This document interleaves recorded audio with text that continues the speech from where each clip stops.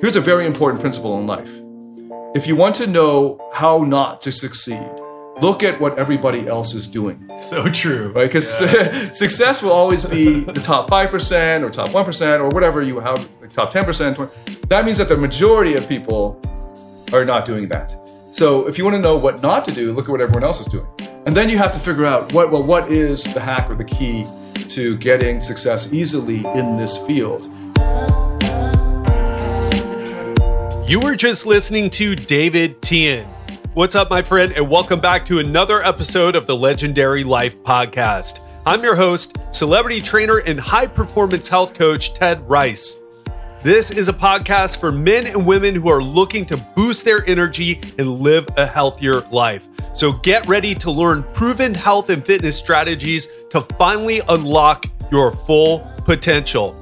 Before I talk about today's guest and what you're going to be learning in this episode, I want to talk to you about a masterclass that I'm putting on. This is a masterclass on how to sleep, move, and eat your way to bigger success. Why bigger success through health and fitness? Because health and fitness is your foundation. If you don't have your health and fitness handled, you're not going to be able to have the energy, the focus, the drive, the motivation. In other words, all those things that you need to accomplish your most important goals. This masterclass is going to be going live on May 16th, and it's going to be offered at a promotional price leading up to May 16th. But after May 16th, it's going to triple. The price is going to triple. Get the details at legendarylifepodcast.com/masterclass. If you want to join the Supercharged Life, how to sleep, move, and eat your way to bigger success. Again, get the details at legendarylifepodcast.com/masterclass. All right, so let me tell you about today's episode. I get to sit down in Bangkok, Thailand with my friend David Tien. Some of you have even found out about me through David Tien because we've done some collaborations together. We've done some promotions together. And today he's here to talk about how you can achieve that next level of success in your life. But David has a 7-figure business and he runs it all out of 5-star luxury hotel rooms all around the world. It's completely crazy. He has this amazing life where he travels constantly and he just lives this VIP lifestyle. And today he's going to tell you how he made that happen and what lessons you can learn from his story, because David didn't start out like that. He wasn't a rich kid who just took his parents' money and then started living in 5-star hotels. He was a professor at one point. He has a PhD in Asian philosophy, and he was a university professor, and he was doing well. But he talks about what ended up happening to where he quit his job and went after what he truly wanted to do in life, and how that's led to this incredible success, this incredible life and lifestyle that David now lives. And again, we're going to bring it back to you to make it relevant to you. And the last thing I want to tell you is we recorded it in his hotel room using a different mic. So there's some creaking of chairs, and you hear we had some single malt scotch that his wife's mom brought back from Scotland. So we're sipping a bit of that. I hardly ever drink anymore, but it just seemed appropriate at the time, and we had a blast talking about things. And I know you're going to learn a lot. You're going to get inspired. So without further ado, let's get to the interview with my friend David Tien.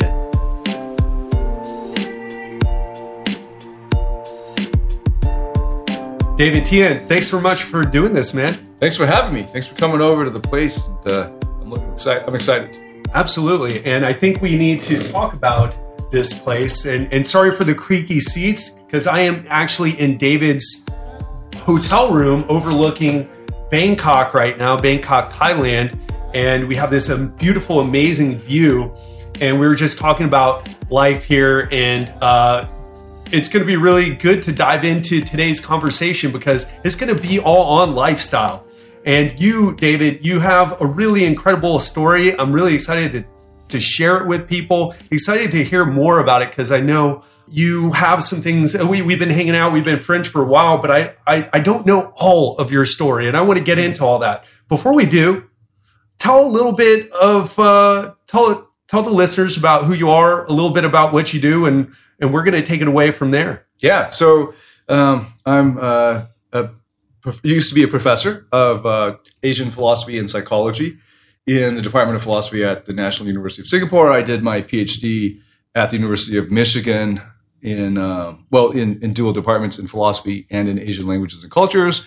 And I resigned my post at the university to go full time into being a dating coach. And I did that for several years. And then I grew up. I matured out of that because that was mostly serving single guys. And as I matured, I'm now 41, turning 42 this year. And I'm married now. And I have different goals and ambitions. And I'm in a different mindset. And luckily, a lot of my audience grew up with me. And now I work largely in helping people find their true self, their life purpose, getting passion back into their relationships or getting into a relationship rather than, casual dating, though I still give some advice on that. And I have freed myself from a lot of burdens that I know Americans deal with, like taxation. I am currently not a tax resident in any country and have not been for over 4 years. And that's all legal. I'm a Canadian citizen, but I haven't lived in Canada for like 20 years. So I've broken all my residential ties there. And even though I'm based in Bangkok, which means a lot of my stuff is here, my clothing and shoes, but I'm not actually a resident here. And I'm a resident of Starwood Hotels and have been a Platinum Ambassador, managed Platinum for 4 years. And now with the merger with Marriott, it's opened like 3 times as many properties. And so I've been exploring Marriott's footprint for the past year or so. And I just love this particular property here. So I think we'll be basing here for a while.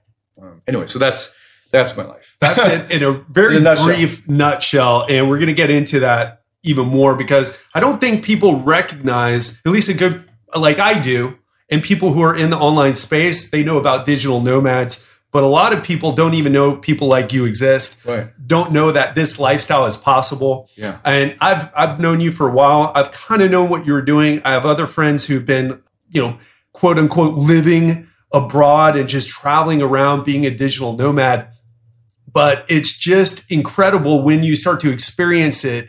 And I think the purpose of today's podcast, besides introducing you to the listeners, is to perhaps knock down some mental barriers that people have about what's truly possible in life, about where they could live in the world. We're living in such an incredible time, man, where I just got out of Miami. I was tired of it. I wanted to go. I've been wanting to go for a while, but I finally grew a pair of testicles and just made something happen, right? Yeah. So let's talk about a little bit about how you transitioned, because you grew up the way most of us did. You didn't have this idea of, I'm going to live in hotels. No, not at all. How did that whole thing come about? How did you go from this professor teaching philosophy to this globe traveling person who's like the Tony Robbins? That's what I think, you're on your way to. So how'd that happen, man? Yeah, thank you. So just to put some of this in context,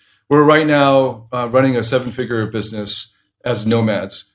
And I find that unusual. I've plugged into some of the nomad community in Bangkok and Southeast Asia. And the majority of it are people who are doing $3,000 a month. And that's above average, actually. So you could live this lifestyle without a 7-figure business. But just to let you know, you can scale a business to 7 figures without having to be located in one place and everyone having to come to the office and basically have a cubicle like that they used to have. So you don't have to choose the startup life, for instance, if you just want to have a great lifestyle. And I got into it when so one of the first things I did was I freed myself from an employer and a day job and all of that. So what were you doing? I quit. I was a teaching. professor. Yeah. Okay. So I was an assistant professor, tenure track, the whole deal. It was a sweet appointment, by the way, and it was the best offer in the field that year. And all my grad student friends were very jealous of me because I got this job. And even then, it was because it was in Singapore. So they paid 50% more in bonuses and salary and all that than Boston University or even the top job in the US. But still, even there, Singapore was incredibly conservative, and they limited me on even who I was dating. Like, I was getting the chair of the department, a middle-aged woman who was not married or anything. And she found out that this girl I was dating at the time was a bikini model. And she found out because the secretary, who was a student, friended me on Facebook, and I thought she was just a cool person, so I accepted it. You, yeah, and then while she was working at the frickin' desk, she's looking through my Facebook profile and sees photos. And of course, it's a party, and it's like a bikini party. And the professor was like, "How dare this professor do this?" And so she wrote an email to me, and I said, "There's nowhere in my contract that says you get to determine who I date, and back off." And then they had a problem with the fact that I put red highlights in my hair once, and apparently that wasn't allowed. Tattoos weren't allowed, and I was just to screw with them, I wanted to get a tattoo, but I got my tattoo after I quit. But the last straw was, and I just did another podcast that revealed this.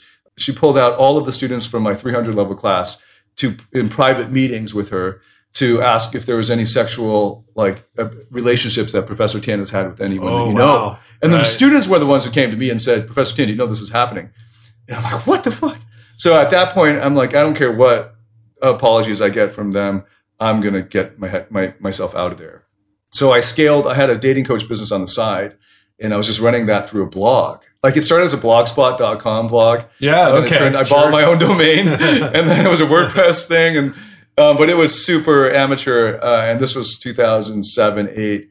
And I was getting enough money from that I was able to, in a good month, replace my university income. But it was still a risk. So I understand people who are trying to make that jump from a day job to quitting their job and doing their side hustle as their full-time thing.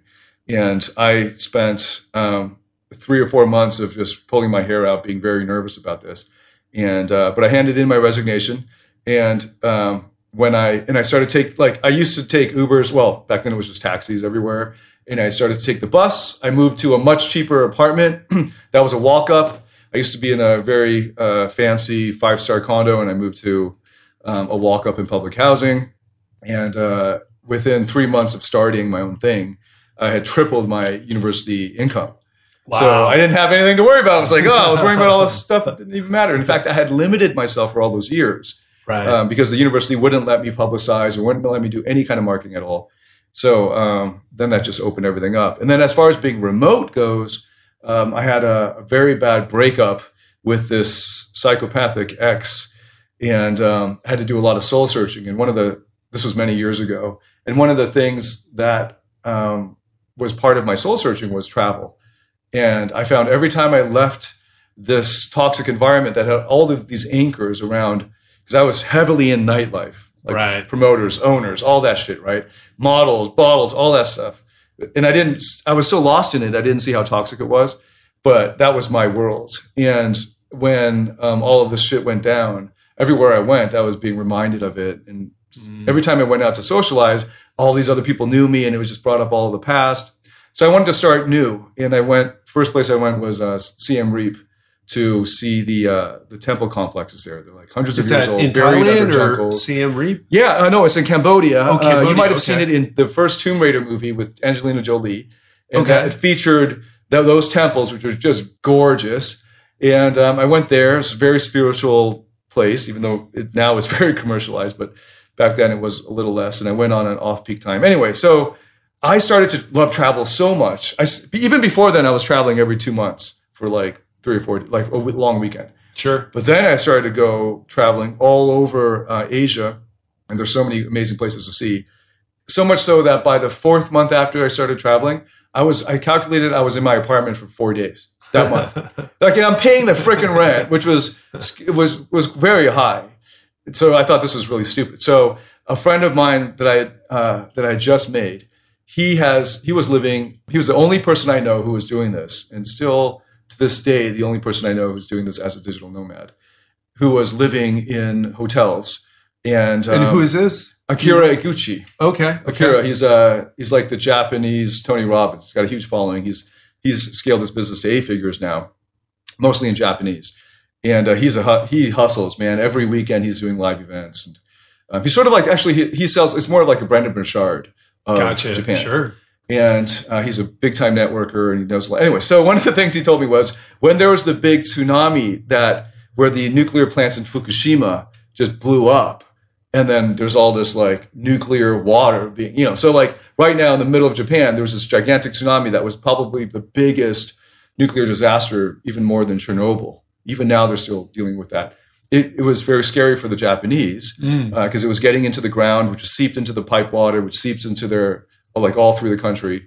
And he was scared enough that he gave up his apartment and tried to spend as little time in Japan as possible. Right. So he started living in hotels and storing his luggage there. And a hotel will store your luggage for up to 30 days as just, long-term storage. And if they know you well, they'll store it for longer than 30 days. I've stored luggage there for 3 months, come back, and it's just sitting there, perfectly, air-conditioned storage unit. And I didn't pay for storage.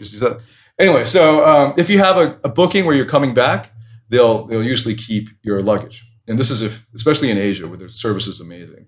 So he told me that, and I'm like, I just grilled him with, wait, where do you put your stuff? Like, what about your shoes? Like, what about your clothes? What about all this? And he just sort of answered my questions very calmly. And then I was like, whoa, what? Because at that time, I was literally spending 4 or 5 days a month in my apartment. So when I heard that, I was like, this makes a lot of sense. So I ended up giving away a lot of my possessions because I wanted to move out fast. And then I was moving out so quickly, I didn't even have time to give it to the Goodwill, like the rest of the stuff. So I just threw full, like 20 volume collections of the official Tang histories is one of the things I threw away into the dumpster in my condo. And it was really sad. I just like, what do you call those? Like a rolling thing full of possessions. Yeah, one of those dollies, right? A dolly, with all this stuff. Yeah. And I couldn't even fit it in the dumpster. It was so full. I just put it next to the dumpster, all my crap, and got on an airplane. I made a big mistake. I paid for extra luggage. So I didn't know how to hack miles yet. Now I do. For the past 3.5 years, I've figured out how to basically fly business class for free. Well, you pay the taxes and stuff, but that's why I do that now. And so I could have slowly brought my luggage over like 2 or 3 trips for free on business class, but I didn't know that. And I flew economy to Bangkok, and I lived at the W Hotel. So the amazing thing was I lived at the W for 2.5 months, and that was cheaper than paying rent in Singapore. Wow. That's how expensive Singapore is. So anyway, I did the calculations, and then once I earned my way to Platinum SPG, that was stupid as well. There are much easier ways to do it, but I didn't know anyone who was telling me these hacks. Now we'll have to do another episode on travel hacks. Yeah, right. Sometime. So then that's where I'm at now. So that led me to this like Platinum Elite level lifestyle. Yeah, and man, when I'm listening to your story, I also see some of the parallels that I've just gone through where Giselle and I were moving out and we ended up throwing away a lot of shit, a lot of stuff that I had an attachment to, and it was hard to do. But you start to realize it's not really helping you. I believe it's from Fight Club that the things you own start owning you, or, probably ruining that quote a little bit. But it's so true. And another thing that you're talking about is travel. And travel can open up your perspective so much. I want to get into this more, but I want to rewind a little bit and tie this back into like finding your purpose and how someone listening right now who's just like, oh man, you have this awesome lifestyle. You had a great thing in Singapore, and then now you just have an even better thing and you're your own business. Like for someone who's listening to that, and maybe they're like in a place in America where they just don't know anybody like that. They've never heard of anybody like that or doing what you do.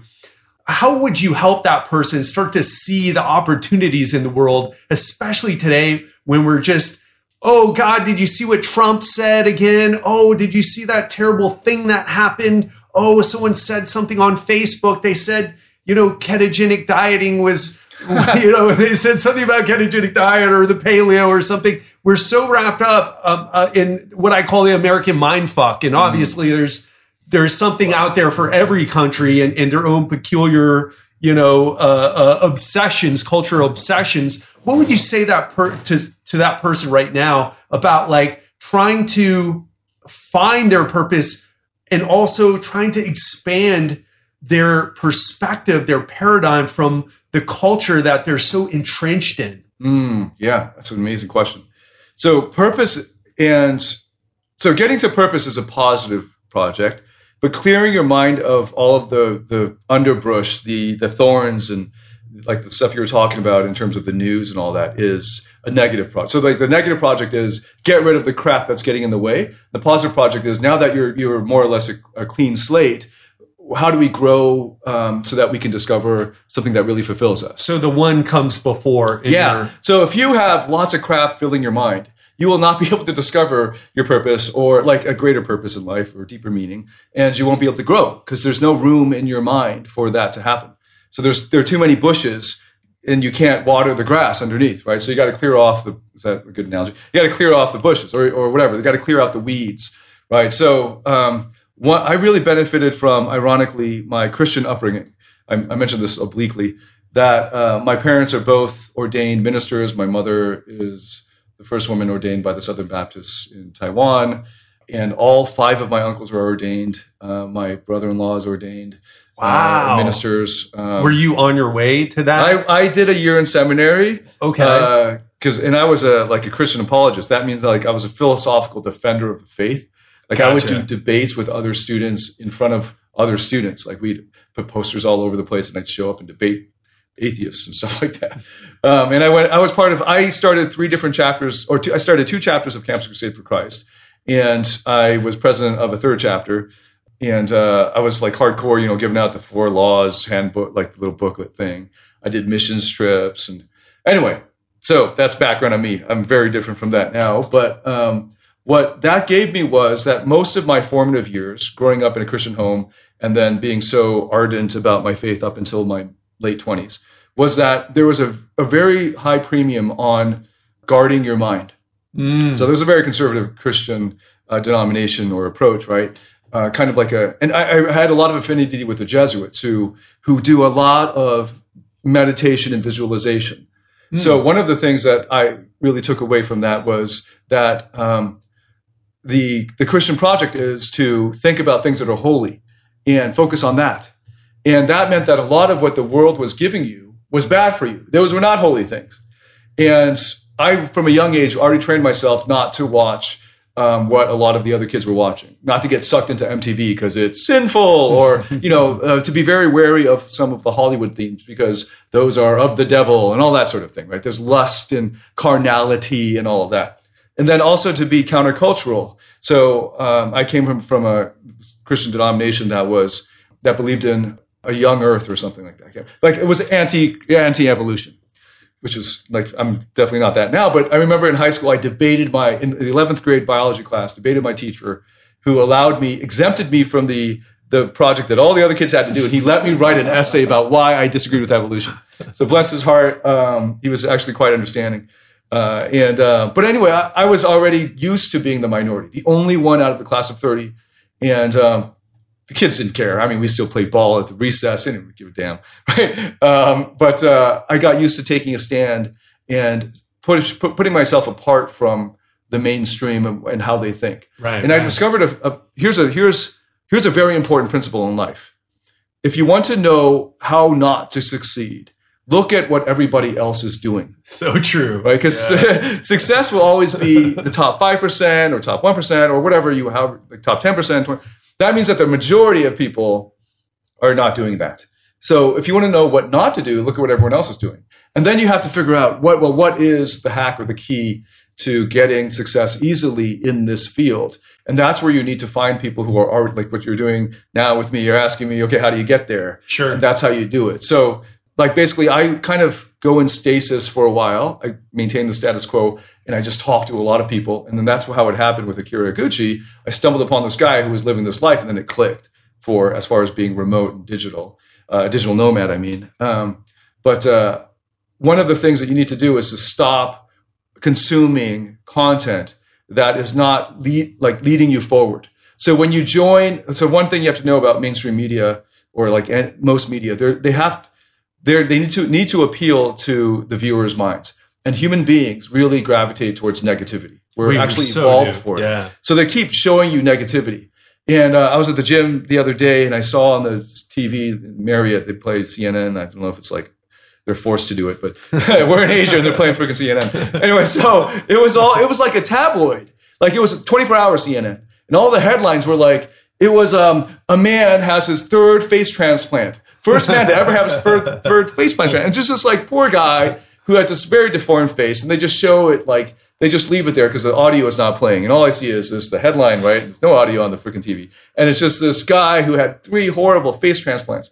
This is like National Enquirer kind of crap, right? Why is this 24-hour national news? I'm in the lounge. I'm trying to enjoy some snacks, and they're showing me this. And it's like, this is so right. So you got to just start turning that shit off. Like turn off all of that and read classics, right? Like get into the philosophy, get into, or whatever you enjoy, music or the athletics, right? And try to take that to more of an extreme.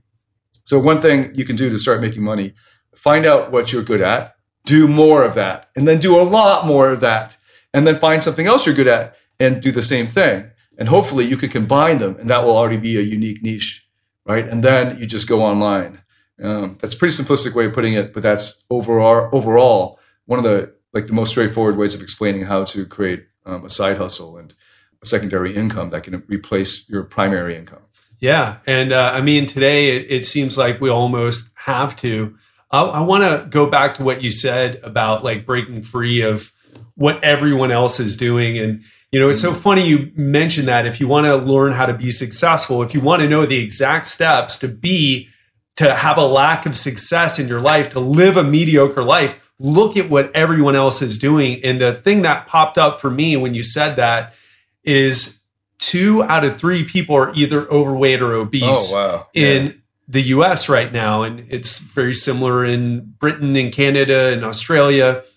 I think Australia actually passed up the US by being the most obese country. I know we have a lot of Australian listeners.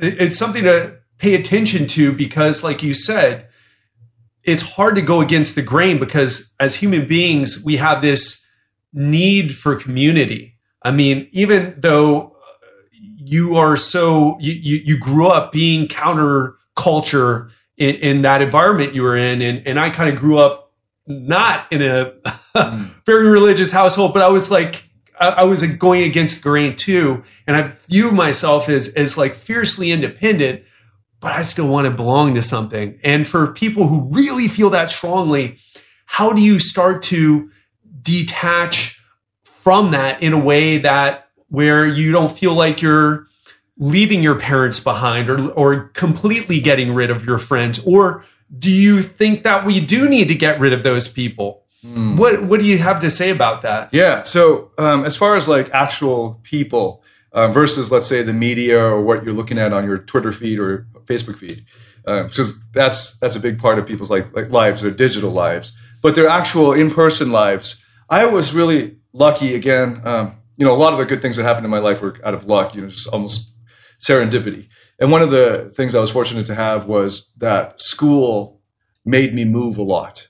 So I was trying to get various degrees and trying to jump from school to school, like every degree I wanted to get from a different university. So I did.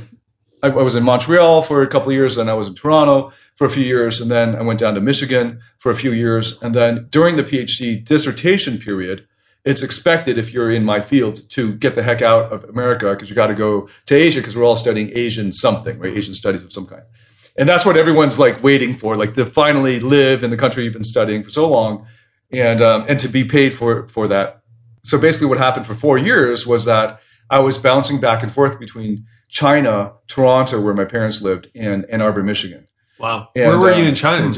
I was mostly in Beijing, but I was also in Qingdao and Shanghai, but mostly in Beijing. Gotcha. So I rented it was cheap enough that I could sign a 12-month lease because there were very few 8-month or 6-month leases. I signed a 12-month lease and then I'd have a place there. And then in the summers, I'd go back to Toronto for a couple months, see my parents, and drop into Michigan to meet all my advisors and the professors. And then every other year, I had to teach a semester in Ann Arbor. I kept the apartment in Beijing, and I'd go and do the semester in Ann Arbor. So there were a couple of years where every semester I was in a different different country, actually continent. So like bouncing back and forth between China and America. And that meant that I was making new friends all the time because Ann Arbor is a very transitory place. It's a college town. That meant a lot of the graduate students were coming in and out all the time. And it wasn't stable more generally. And then in China, I was plugged into the party scene mostly. And even the expat grad students, they were only there for a year or whatever. Interesting. So every time I came back to China, I had to make new friends. There were always 3 or 4 that were still there. But the big group of 20 people, half of them weren't there anymore. And I'm having to go back out. And so luckily, my skills as a dating coach that I had to learn on my own really came in handy there, making new friends wherever I went. And I discovered that when you travel that much, the only thing that's constant is you. And what happens is you start to learn who you are better. Because a lot of people, who they are is actually determined by who they hang out with. So true. Right? The expectations of the other people they're with determine who they are and how they act. But then you could move to a different country and suddenly you decide just on a whim, I'm going to be really extroverted now. I'm just going to go out and talk to everyone, see how that goes. And no one expects you to be a quiet, shy guy. So then they expect you now to be the extroverted party guy. And when you see that in their eyes, and you just rise to the occasion if you think about it as rising. But if you wanted to be introverted and have your own time and read a lot, and that's a new thing for you, you can do that too. And people will know not to bug you and give you your space, but, ask you out for beers and whatever. And so that you can develop your own persona. You start to try different things. You start to figure out who you are. You actually can't know who you are. That's what I tell my clients.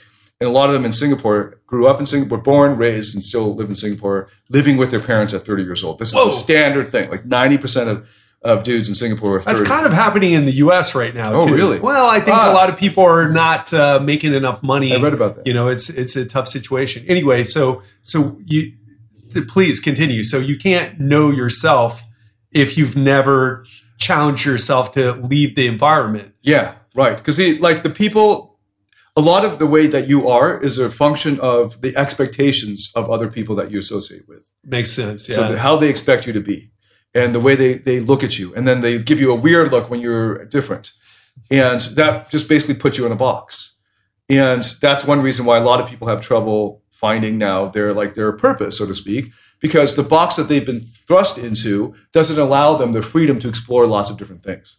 So the thing about it, I grew up as a very conservative Christian. I went to seminary. I was a missionary. I was basically doing a PhD in Chinese religious philosophy as a way of getting undercover. And then the plan was when I'm 50 something and I'm the eminent scholar of Chinese religions and I know more about Taoism, Buddhism, and Confucianism than anyone, I come out and say Christianity is superior, right? That was the undercover plan, right? I see that. Right? So I had a mission. And then you changed. Oh yeah, man. Late 20s, I had a break from my crisis of faith. Early 30s, I discovered pickup serendipitously as well. And I threw myself into that and was just lost in that. And then now I'm plugging meditation all the time, very spiritual kind of thrust into things and finding true self, life purpose, making people aware of their false selves and, married very happily and now living here, looking at this beautiful sunset on the 35th floor here. So it's come quite a far way since I was 25. And none of that would have happened if I stayed in the same environment I was in back then. Yeah. So travel is a huge part of it. And, I've always wanted to travel and I have always traveled. My parents, I again, kind of like you, where you had all these advantages and privileges. I grew up in that way too, where we would travel a bit. And I had always had it in my mind that I wanted to do more travel. And I was able to do that in my 20s. But a lot of people I know, they're in the States, they're afraid to travel. They're afraid to leave their hometown to go or their idea of travel is going a few hours outside of their hometown to somewhere else. And, I was talking to this strength coach the other day, very kind of established guy. And he was like, man, he was asking me about being in Thailand. And he's like, well, I'd be a little intimidated to go out there.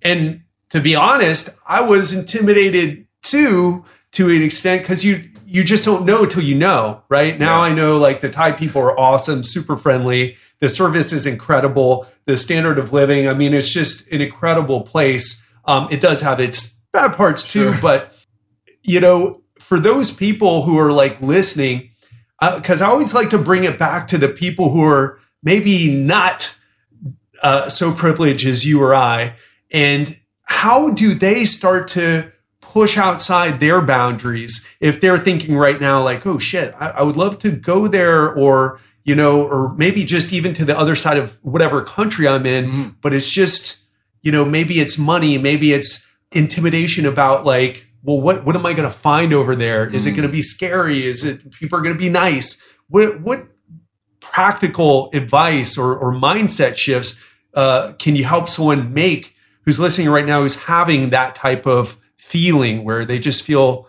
you know, like they can't do it? Yeah. So I actually had this course called Lifestyle Mastery. And a big part of why I created the course was there were a couple modules out of the 9 modules in it that were on travel. And I learned all these travel hacks and I wanted to share them. But in my initial surveys... We're going to do another one on travel hacks. Okay. For all the people, I know there's a lot of people who are like, I'm not that person at all. I want to travel. Where David, tell me the travel hacks. Yeah, we'll do that another time. I love to geek out on that stuff. So, but then in my initial surveys, I found out that more than half of the people who signed up, and more than 75% of the people that I initially surveyed as potential students for this weren't actually interested in travel. So a big part of the first module on travel was telling them all of the benefits that would come from travel. I have a predominantly male audience, so a lot of it was like, you're going to be a lot more attractive to the opposite sex. Women are going to like travel, you. Right? Yeah, you got these great stories. I mean, when I'm in Canada, because I came from Canada, I grew up in Canada, I have a Canadian accent and all this stuff. It was harder to game, so to speak, right, in Toronto, because it's harder in your hometown actually to stand out and be exotic and be interesting. Luckily, I traveled so much that I could throw in some travel stories, but it always sounded like I was showing off or something. But if I have a foreign accent in another country that I love, the food is amazing, I love the whatever, like the culture, I'm just naturally, just by being me, exotic, right? Like, and so that's already like a very attractive. Anyway, so I have to motivate like travel, right? Yeah, right. So true, man. Yeah. Well, if you're like an athletic white guy, you're gonna have a great time in Thailand. I don't know if you've discovered this, but like it's that it got that heyday right now that they're going through. If you wait a few more years, there may be just so many foreigners that it'll just be already it's happening. It'll just be like, oh, another one of them. But right now, there's still a little bit of novelty left. If you were here 2 years ago, you really could have capitalized on it. But anyway, so to motivate people to travel I would do it gradually. So what I tell them is, America's a huge place. Canada is a huge place. If you're in Europe, you can go everywhere without, having to go through passport control, right? So you just start exploring the nearby most interesting place. And what the first time I traveled was at 17 years old. I went to McGill University without my parents. That was the first time I lived, apart from my parents. I did trips when I was younger back to Taiwan in the summer, but I was living with relatives, and I never had to worry about money and things like that. But in McGill, I had to actually budget my money. Sometimes I overspent, and I had to eat Chef Boyardee for 3 days in a row or something, but that taught me things. I had to lug my laundry 7 floors down and then watch it so no one steals my laundry, and all that shit, right? Like, and you learn self-reliance and independence. You can make it.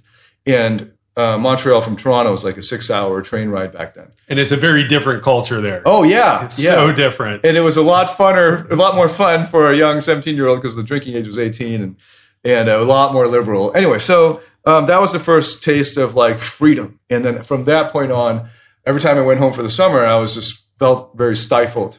And I never wanted to live back home for very long after that. Even when I was going to the University of Toronto, I could have lived at home. But I always said to my parents, I got to live in the dorm. If I don't live in the dorm, I'm not going to have good grades. So we negotiated them to pay for that. Anyway, but the real travel bug hit me when I did a missions trip to Shanghai in 99. And this is Shanghai, old Shanghai. If you've been to Shanghai now, it's changed so dramatically since 99. 99, there was very little subway system. There were like maybe maybe half a dozen stops.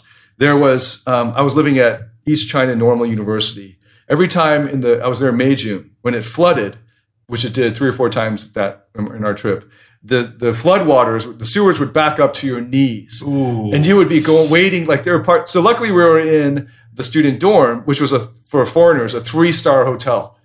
So like it was pretty freaking fancy. Like we were prepared, missionary mentality to get out in the countryside and shit, right? But we were staying at a 3-star hotel. We could eat at any restaurant because everything was like $5 or like, so I was living like a king, and I was prepared to be a missionary, like, and really slum it. But they assigned us to a city, but it was, even then, it was really cheap. You were riding bicycles everywhere, and they were fresh. It was like, anyway, so it was so cheap. And I got a taste of what it was like to live in amazingly colorful and vibrant city as a student on the cheap.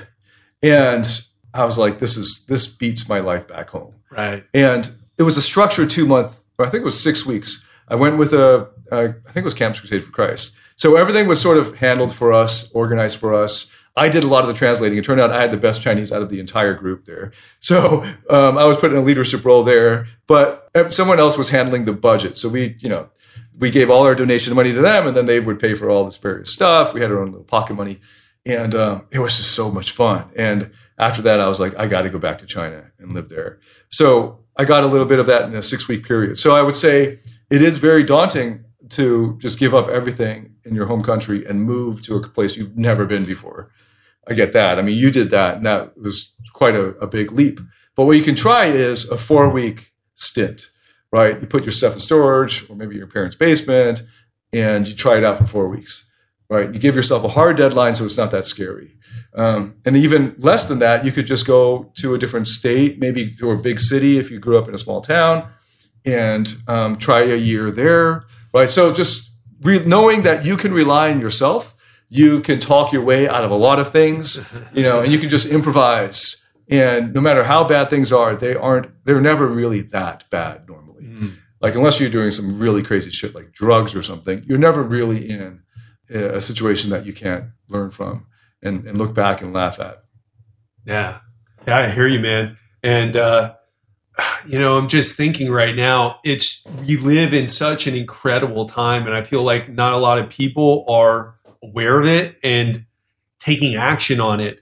Like for me, I'm a little bit of I'm a tough guy. I've done my things, but I'm a bit of a wimp when it comes to drastic change. And a lot of people, before we did what we did, Giselle and I, they were like, oh my gosh, like, what are you going to do out there? What about the language barrier? It's like, man, I downloaded an app. I read about everything on Google, on various websites and YouTube. Everything has kind of already been done. It's so easy to figure out. I mean, I think about the people 30 years ago or 40 years ago who came to Thailand or to China or well, maybe not. They weren't allowed in China then, but like traveled around to different places. Those were real pioneers. I mean, we're benefiting from so much more information. And I feel like a lot of people don't realize the true beauty of life and the beauty that the world offers and that different cultures offer. And whether you're, going to have a crisis of faith like you did, where you kind of change directions, or whether it's going to further cement your beliefs, but give you a different perspective about the way different people live in other parts of the world. I mean, it's just something that I don't want people to miss out on if they have that in their heart, where they really want to do something, we want to travel, but maybe just a little bit afraid of it. Dave, I'm a little, I want to switch directions a little bit. I'm curious, how does health and fitness fit into this for you? Oh man. So one of the great things about traveling, one thing I wanted to really point out is there's a lot of, the real travel hacking comes from living in places that are amazing, but a lot cheaper than where you used to live. So I'm assuming we're not talking to people who are employees of multinational companies that will get an overseas assignment, and an expat housing allowance and all that other stuff, right? Because we're probably not talking about them, because then the company will take care of everything. They'll find the international schools for their kids and all that shit, right? They'll give them an expat package. They'll hook up their insurance and all. So you're going to be on your own. Now, when you said this is a special time, it's also a special time because it's one of the rare times when you can actually make a business with almost no costs up front. Right. Like when I started my business, there was only PayPal that would allow me to take a credit card payment. And PayPal was really strict. Like that, I'd have a guy from Brunei, he's trying to pay for a program and he has the card there. I know it's a legit card and PayPal just keeps declining his cards. And he works for like Shell or something, like a big company. Right. And PayPal is just super strict. Now we have Stripe, you have Square, we have tons of ways to accept payments. You can do it through your phone. You can swipe someone's card through. It's ridiculous how easy it is to actually create a business. And if you have something of value, you can generate maybe $2,000 to $3,000 a month. And of course, that's not something you can live on in most big cities in America. Not in Miami Beach. Right, yeah, right. Sure. You couldn't live on that. But you could in Costa Rica. You could in Cambodia. Even in Thailand, if you live in a smaller city or on the beaches, you might be able to do that. Like there are a lot of places in Southeast Asia that you could live quite well on $2,000 to $3,000 a month. And that is one of the things that wasn't available to people before. Right. Like you had to have a job, right? And that was like, how am I going to get this job? Who's going to hire me and all that? Forget it. You can work as a nomad, accept payments through the internet, and then live anywhere you want. In fact, a lot of our team, we've got a 7-figure business. A lot of our team is all over the world. We don't have an office. We try to do that. So it's a virtual. Yeah, virtual team. Yeah. We tried to have an office and I staffed 3 people in that office and it was a waste of money. It was fun for like 3 months. Everyone was really hyped on it. We got a lot done. And then the first guy stopped coming because he had and I'm not going to force him to come. And then eventually we're all working in different cubicles in the office, co-working place. Anyway, I was like, fuck this. Overhead's stupid expensive. And I still love co-working places. I think if you have a critical mass in the same city, you should do that. I think it's good easier to make meetings. But now we have people in the Ukraine. We have a lot of people in the Philippines who I think have never met in person. We're going to do that soon. I have people in Indonesia, Singapore. I'm in Bangkok. Who else? We have people in India who do some really great work for us. And we pay them online. And we coordinate through Slack. This was not possible like 5 years ago, right? So take advantage of this opportunity. And then we have the internet, which is the way that you deliver your product. Mm-hmm. Before the internet, you couldn't do that, right? You'd have to find some drop shipping arrangement for your DVDs or some shit, right? Am I allowed to say some stuff? So this is a special time. And I'm very fortunate we're very fortunate to be part of that, take advantage of that. What was the original question? I think that we're also sipping health on and fitness. Yeah, yes, health and fitness. And we're also sipping on some single malt scotch that your wife's mom brought back from Scotland. Yeah, right. So it's kicking in. So you were asking about health and fitness, and that I was thinking because the trainers here are so cheap. Like you hire a local trainer. I've got one-on-one Muay Thai trainer. He does pad work with me. They supervise all of our workouts, and there are 4 or 5 of them that trade off on us. And they have a roster of maybe 10 or so. And so you get different looks because every pad guy is a little different. Sure. You learn different things from them, and it's great. And it's one-on-one for an hour, and we're paying about 300 baht.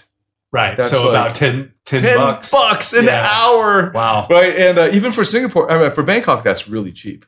But because this place specializes in putting out Thai visas for Muay Thai. So Thailand is so amazing. You can get a visa to live here for 9 months to 18 months to study Muay Thai. Right. And you just buy 70 sessions up front, and then they get you through the visa process. So that's been amazing. My first ever trainer was in Beijing, and it was 100 RMB, which back then was about $10 US. And I met him 3 times a week. And before that, I could never get consistency in my workouts. I didn't even know what I was doing. He was the first working out with him that first week.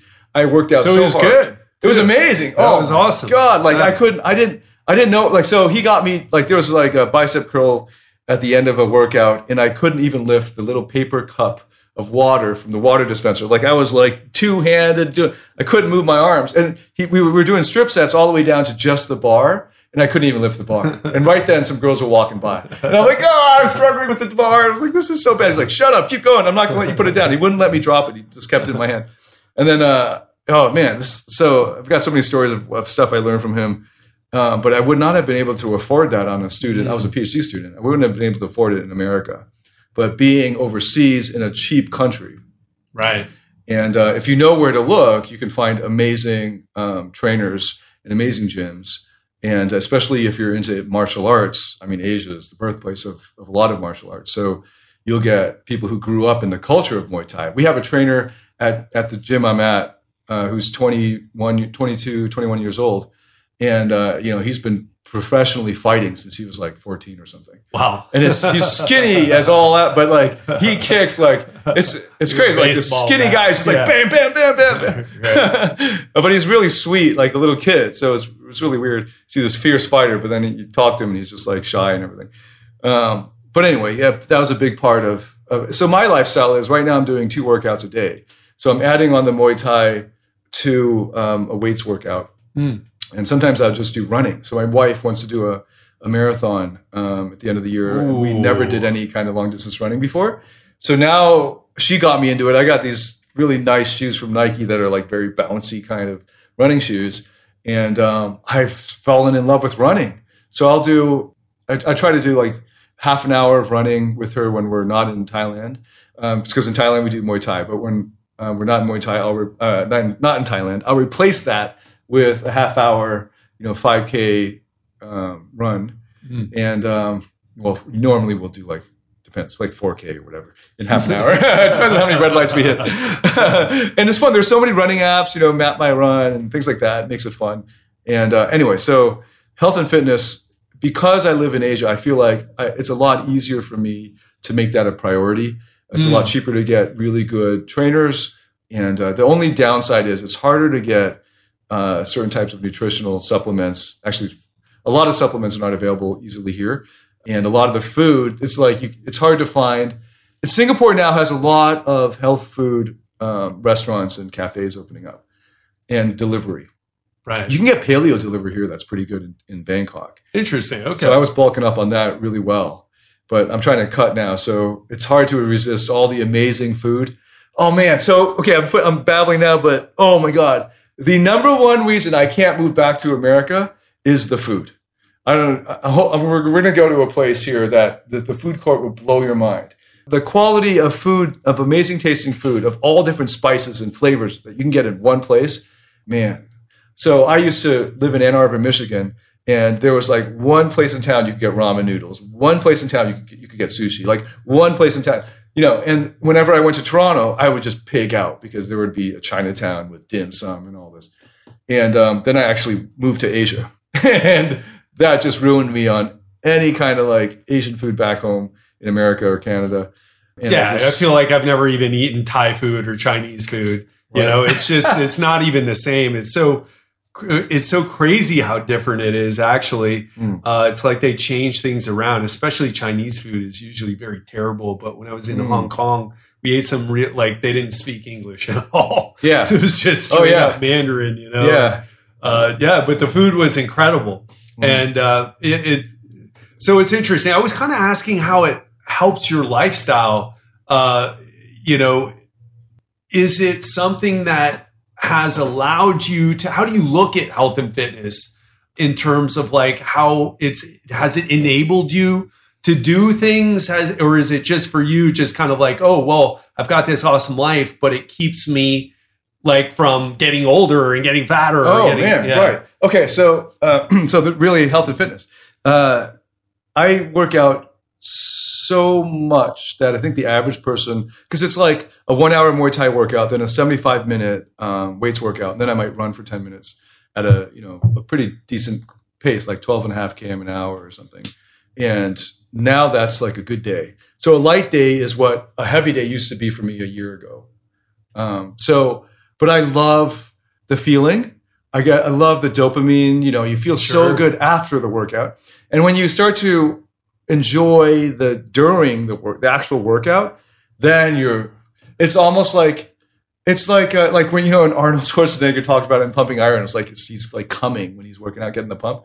When I'm doing a Muay Thai workout, I'm like in my mind, like fantasy, like this is so awesome.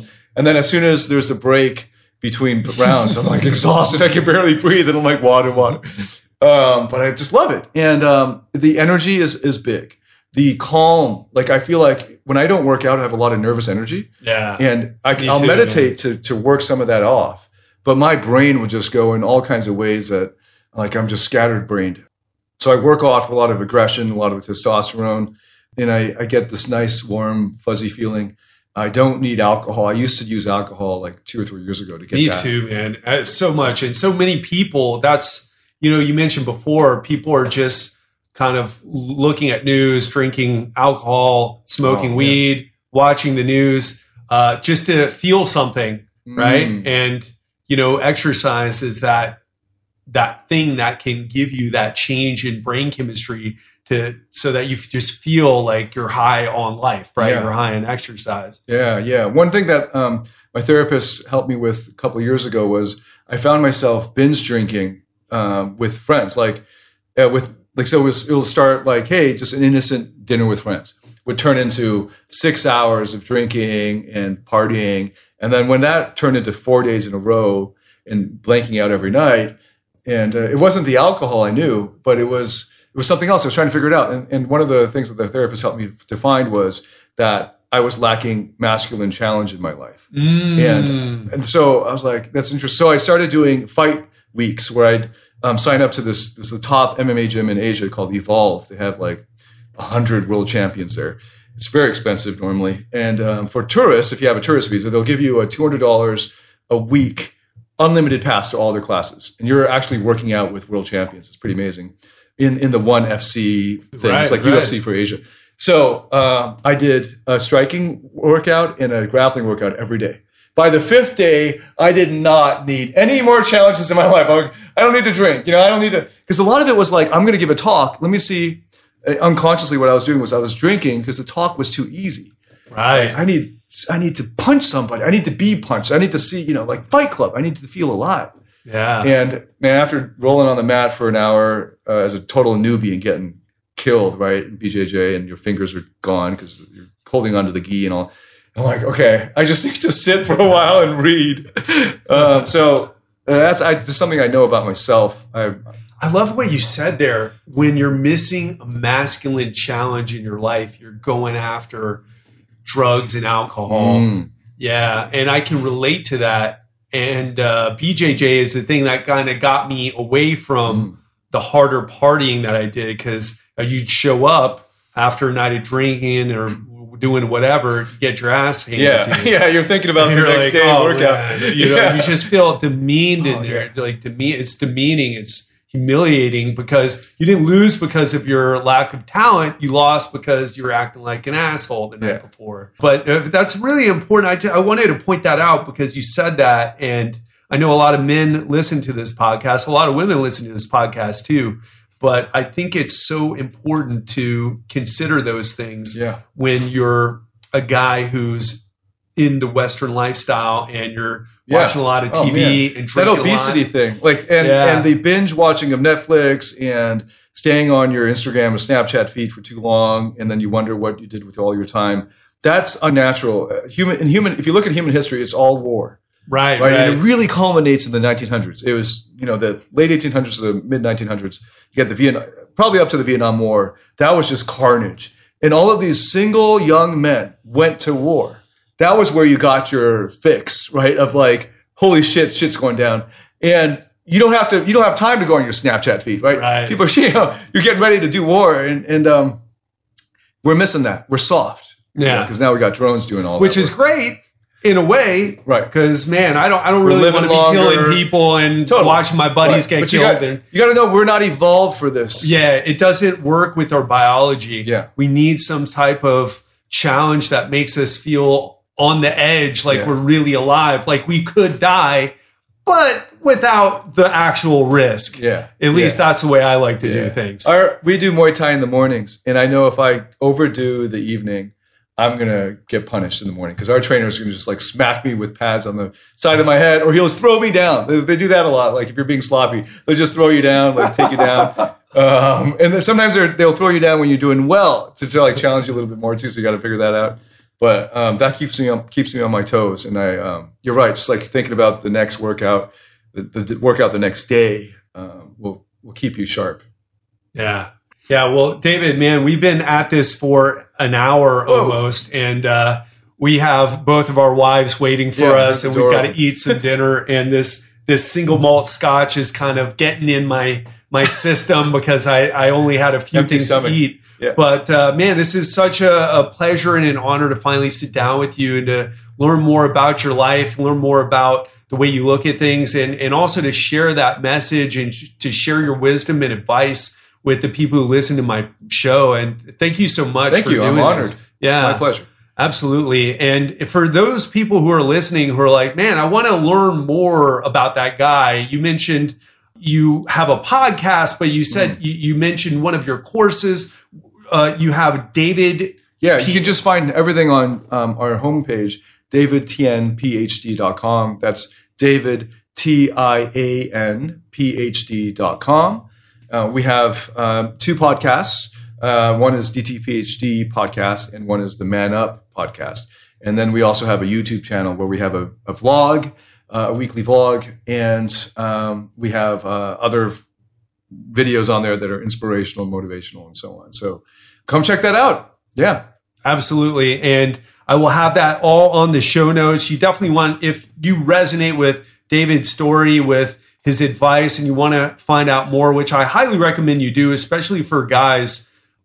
You want to search him up. You want to learn from David. And really appreciate you, man. Appreciate what you're doing, elevating the talk about masculinity and helping a lot of guys find their way in a world where, they may be having a hard time. And you're helping also the women who are listening too, by making those men who find your message and listen to it and apply the lessons that you learn better men. So I commend you for that, and thank you. And we got to do this again, my friend. Yeah, for sure. Thank you. All right.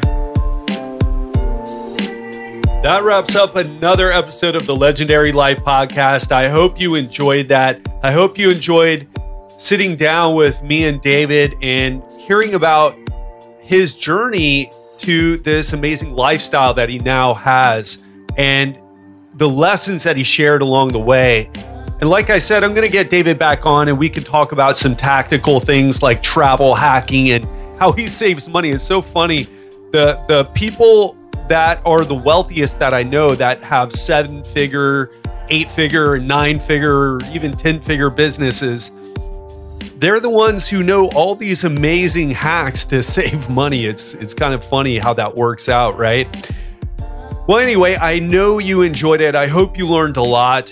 And I want to also remind you about my masterclass on May 16th, The Supercharged Life, How to Sleep, Move, and Eat Your Way to Bigger Success.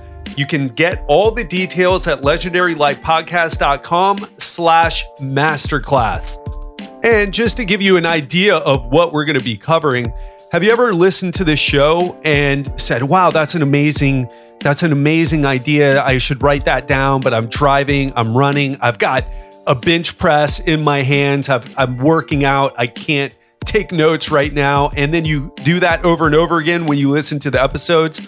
Well, imagine all that great information in one place, all nicely put together in a practical manner so that you can take it away and apply it in your life. That's what the masterclass is. So again, if you're interested, there is a special promotional price that is going to be offered up until May 16th. So the day of the masterclass, after it's over, after we do it live, the price is going to triple. Okay, and this isn't going to cost you $500. It's not going to even cost you $100. But you have to sign up now, and you can do that at legendarylifepodcast.com/masterclass. Hope to see you there and have an amazing week.